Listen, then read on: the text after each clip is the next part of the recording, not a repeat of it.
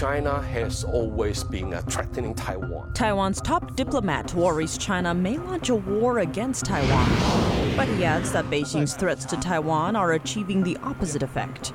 That's as the Chinese military extends drills encircling the island. A new lockdown mandate for China, this time in a tourist destination. Tens of thousands of travelers are stuck in one of the country's top vacation hubs. And at the same time, a new virus has emerged in China. Research shows it's transmitted from animals to humans, and experts believe it could be lethal, though no death reports have come up so far. And Washington has sold 6 million barrels of oil from its emergency stockpile, all of it going to a company tied to Beijing.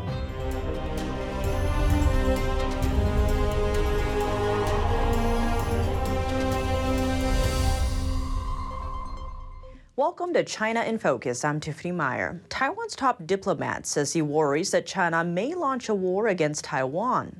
That's as the Chinese military announces new updates on its drill in the ocean around the island. Here's more.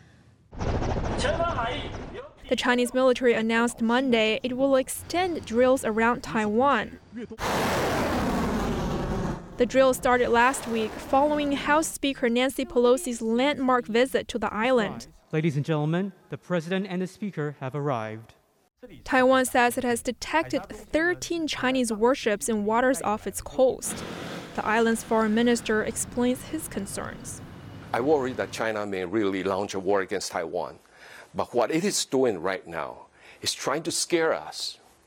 And the best way to deal with it, to show to China that we are not scared. Beijing's drill covers multiple zones around Taiwan, effectively encircling the island.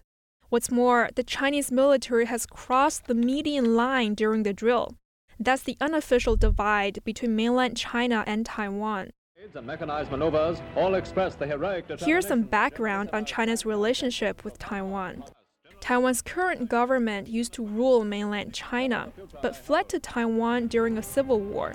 Even so, Beijing still sees Taiwan as part of mainland Chinese territory. It has also threatened to take the island by force.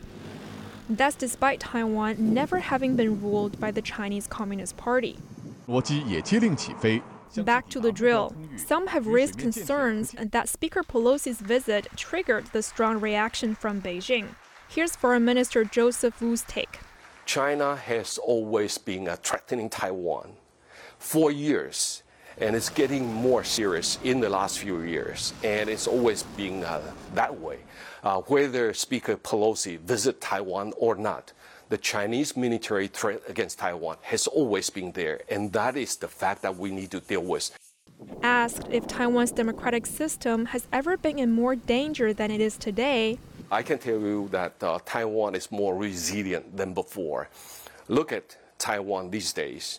China is trying to impose trade sanctions against Taiwan, trying to attack Taiwan from military or non-military aspect. The life goes on here in Taiwan, and Taiwan shows its resilience.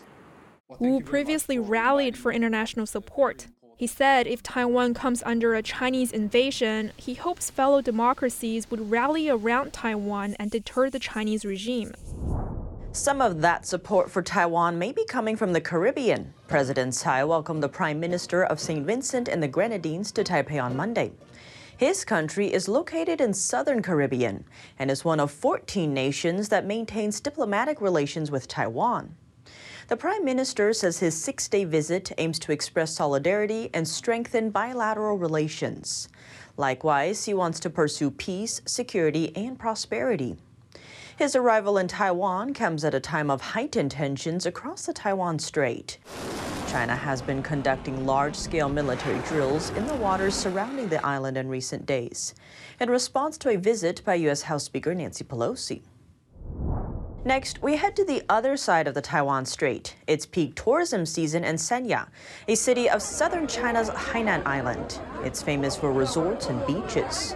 But reports say it's not the best time to go. Over the weekend, some 80,000 tourists were stranded in Sanya. That's after authorities reported a spike in COVID-19 cases and ordered lockdown measures. One tourist from Shanghai said the mandate triggered a sense of deja vu after his home city's 3-month lockdown earlier this year. We were all aware of the risk, but I mean, if you're traveling in general in China, you should kind of be aware of what could happen. And if you don't consider that, then you should probably just not go in the first place. Railway authorities banned all ticket sales in Sanya, while all flights were also canceled. Tourists wanting to depart Sanya must first test negative for COVID-19 on 5 PCR tests over 7 days. China has stuck to a zero COVID-19 policy despite the economic and social costs. While the Chinese Communist Party virus, which causes COVID-19, is still putting some Chinese cities under lockdown, a new virus has been detected in the country. Chinese media reports say at least 35 people in 2 provinces in northern China have been infected. The new virus is called the Langya Henipa virus. Patients sickened with it often come down with flu-like symptoms, including cough, fever, and weakness. A report on the infection cited both Chinese and Singaporean scientists. Their research on the outbreak was printed by the New England Journal of Medicine, one of the most renowned medical publications. It's been discovered that the virus can be transmitted from animals to humans, though no human-to-human transmission has been found so far. What's more, experts believe the infection is lethal, but no deaths have been reported. The fatality rate remains unknown. It's reportedly similar to the Nipah virus, which comes with a fatality rate as high as 40%. Shrews have been named the infection's most likely carriers, with dogs and goats following behind. 6 million barrels of oil sold from America's emergency energy stockpile to a company that answers to the Chinese Communist Party. That's as gas prices hover around $4 nationwide. Here's how it happened. Records show the Biden administration has sold nearly 6 million barrels of oil from the U.S. Strategic Reserve to an entity with ties to the Chinese Communist Party, or CCP. From September 2021 to July 2022, the Department of Energy, or DOE, has awarded 3 crude oil contracts worth over $460 million to Unipec America. Why is the U.S. Strategic Petroleum Reserve important? This crude oil supply is America's emergency energy backup. It was set up to ensure the U.S. won't face oil shortages in case of supply disruptions. These oil stocks are saved in underground caverns along the Gulf of Mexico. The amount of oil they hold is enough to fill over 1 billion large sedans. But that oil stockpile is depleting fast, and now the reserve has hit a 37-year low. President Biden has been releasing oil from the reserve to bring down gas prices, specifically 1 million barrels a day over 6 months. The White House also authorized the reserve to sell millions of barrels of oil to Europe and countries in Asia, including China, and those oil sales have come under controversy. Last week, over 200 House Republicans voted in support of legislation aimed at preventing oil sales to entities with ties to the CCP. Supporting this language is common sense, especially since we need to focus on increasing energy production and not supporting from our adversaries while Americans are still suffering from outrageously high fuel prices here at home. These reserves are meant to be used for emergencies only. The legislation failed after Democrats unanimously opposed it. Last week, a special assistant to President Biden addressed criticism about selling oil to China, saying the DOE is required by law to sell it in a competitive auction to the highest bidder, regardless of whether that bidder is a foreign company. But the April and July purchases cost Unipec around $103 and $119 per barrel, respectively. The highest prices offered by comparison were roughly $111 and $125. That's according to a review of DOE contracts by the Epoch Times. In May, the Department of Energy announced an oil buyback plan. The idea is to buy the oil back at a cheaper price than it was sold, likely after fiscal year 2023, when oil prices are expected to lower again. Washington is slapping new sanctions on Iran, hoping to curb its ability to sell oil to East Asia, this time by targeting Chinese and United Arab Emirates firms. Here's more. Washington just imposed sanctions on Chinese oil firms. That's over helping an Iranian company sell oil and petrochemical products to East Asia. The value of these bills runs into tens of millions of U.S. dollars. The U.S. said the curbs are designed to stamp down on Iran's nuclear program. 6 companies are listed for sanctions, 4 in Hong Kong and 1 in the United Arab Emirates. The U.S. Treasury accused one of Iran's largest petrochemical brokers of being behind those 6 companies and of taking advantage by continuing its business in East Asia. That's despite getting sanctioned by the U.S. in 2019. The 4 Hong Kong-based firms have not only provided a convenient path for sales, but also transportation. Bank accounts controlled by the companies showed that millions of dollars in profits were collected through the dealings. This marks the 3rd group of Chinese companies in 2 months that are facing sanctions from Washington due to cooperation with Iran. Commenting on the situation, Brian Nelson, Treasury Undersecretary for Terrorism and Financial Intelligence, stated that until such time as Iran is ready to return to full implementation of its commitments, we will continue to enforce sanctions on the illicit sale of Iranian petroleum and petrochemicals. A cyber defense company is calling out Beijing. It says China is using fake news websites to spread propaganda and disinformation. The details come from a Mandiant report released on Thursday. Mandiant is a public U.S.-based cybersecurity firm. Its report alleges that Beijing has used at least over 70 fraudulent news sites and social media platforms to spread pro-Communist Party propaganda. The sites label themselves as independent news outlets. They span across the globe and publish in 11 languages. The report says these sites criticize the U.S. and its allies and use fabricated content to defame critics of the Chinese regime. In one case, a Twitter account with the name Jonas Drosten posted 3 forged letters claiming to be from U.S. Senator Marco Rubio. They said German scholar Adrian Zenz got funding from both Rubio and former White House chief strategist Steve Bannon. Adrian Zenz is an anthropologist who exposed detention camps and forced labor issues in the Xinjiang region. The account is now suspended. But before it was taken down, the Chinese Communist Party's official newspaper, China Daily, quoted the posts, using it as so-called proof that Zenz was paid to make fake Xinjiang accusations. Based on the report, experts believe the websites are linked to a public relations company in Shanghai. Coming up, another warning about TikTok and Beijing-backed data theft. This time, the message comes from influencer Joe Rogan. And the standoff in the Middle East, plus China's infiltration in Israel.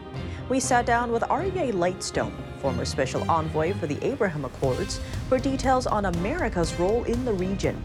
More on that after the break, here on China in Focus.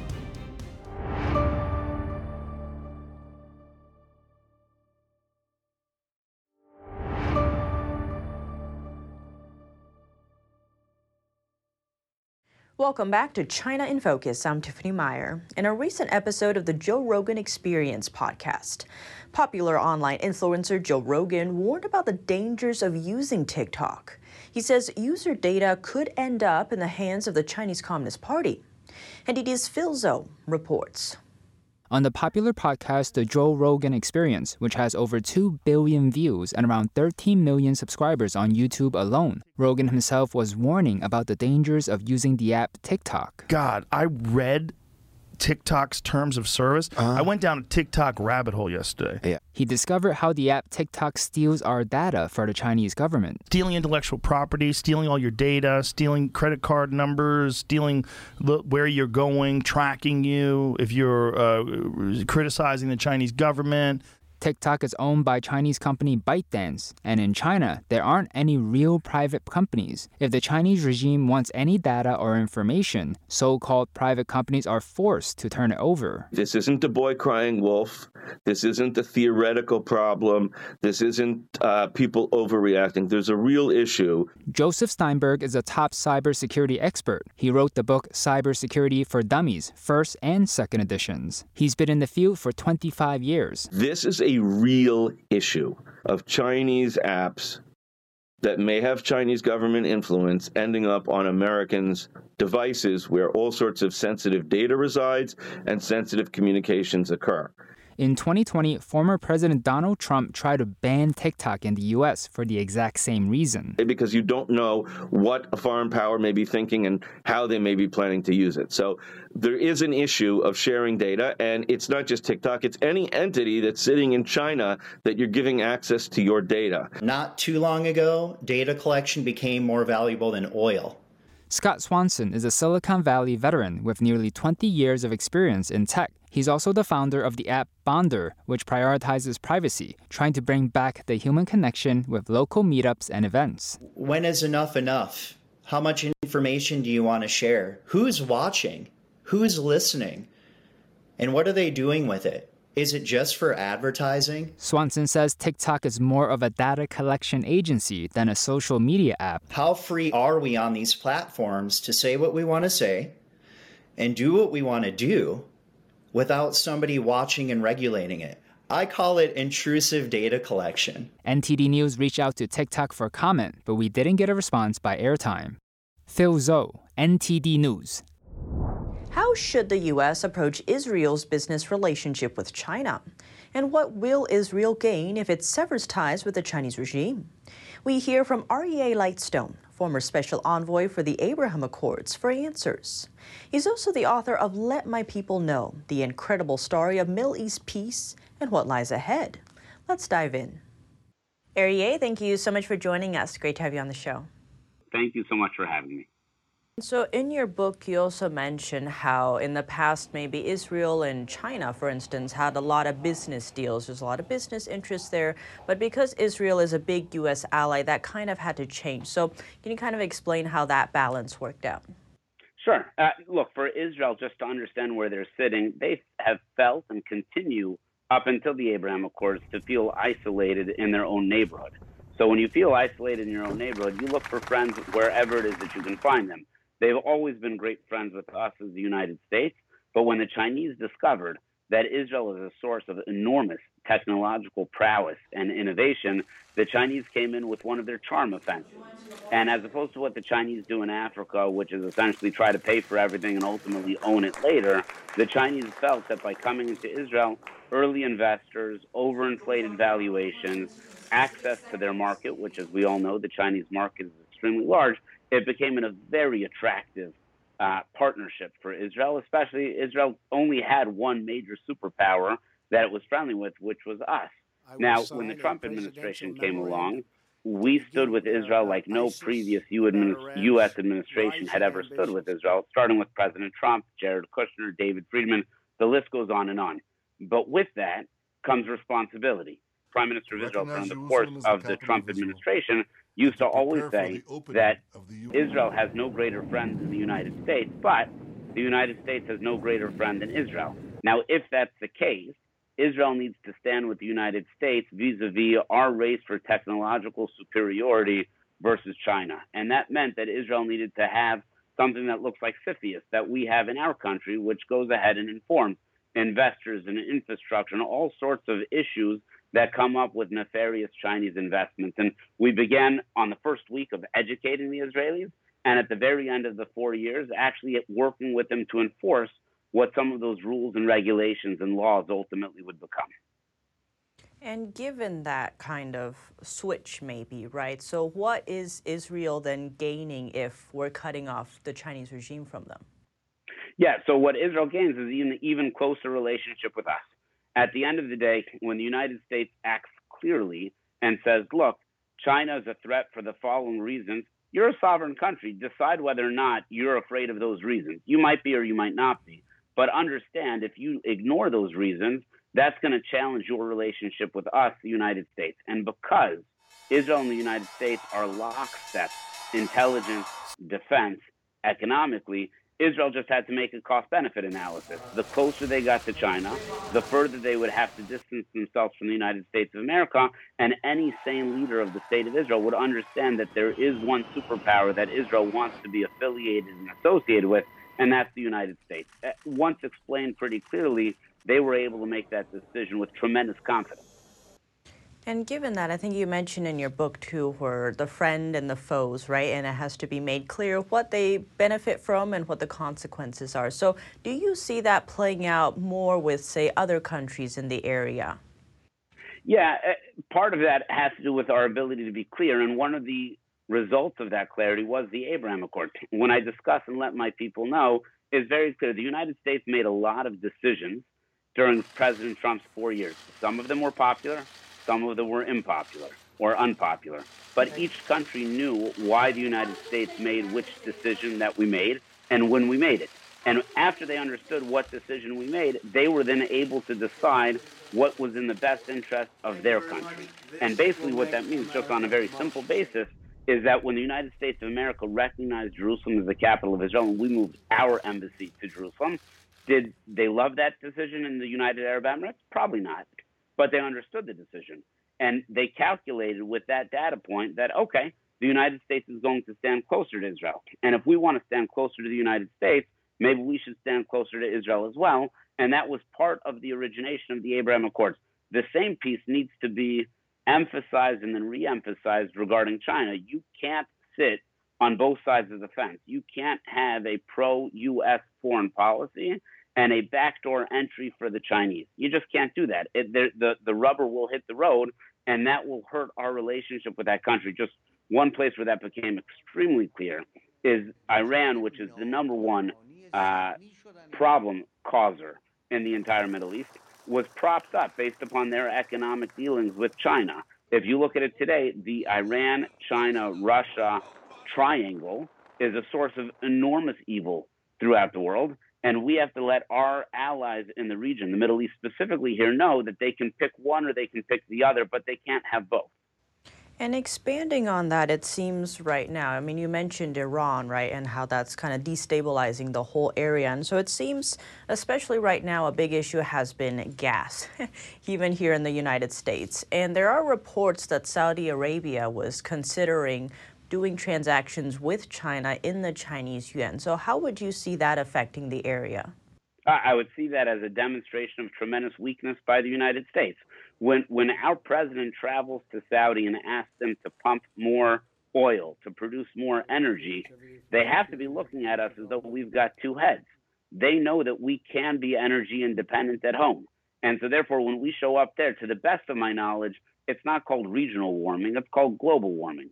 So therefore, if there's an energy climate issue, then it should affect the United States just as much if it's pumped in Saudi, Iran, Venezuela, other places that we've gone to ask them to produce more energy, as well as it does when it's produced in Texas or in the Dakotas. So when we turn and look at them and say, we need you to produce more energy, they look at us and say, why aren't you producing your own energy? It doesn't make any sense. And what can the, say, average American do then? Maybe some of them are like, we just had the whole Afghanistan thing. They don't want to think about the Middle East. What would you say to them? Yeah, absolutely. Nobody wants to see any troops in the Middle East. We don't want to see American young men and young women over there, but we do want to see American young men and young women at the universities there. We want to see them in the research labs. We want to see them being part of startups over there, and we want to see them bring those startups back to America. We want to see the Middle East as a place of peace and prosperity. The only way to do that is to double down on when peace is happening. There's a momentum. There were 5 peace treaties signed in 123 days.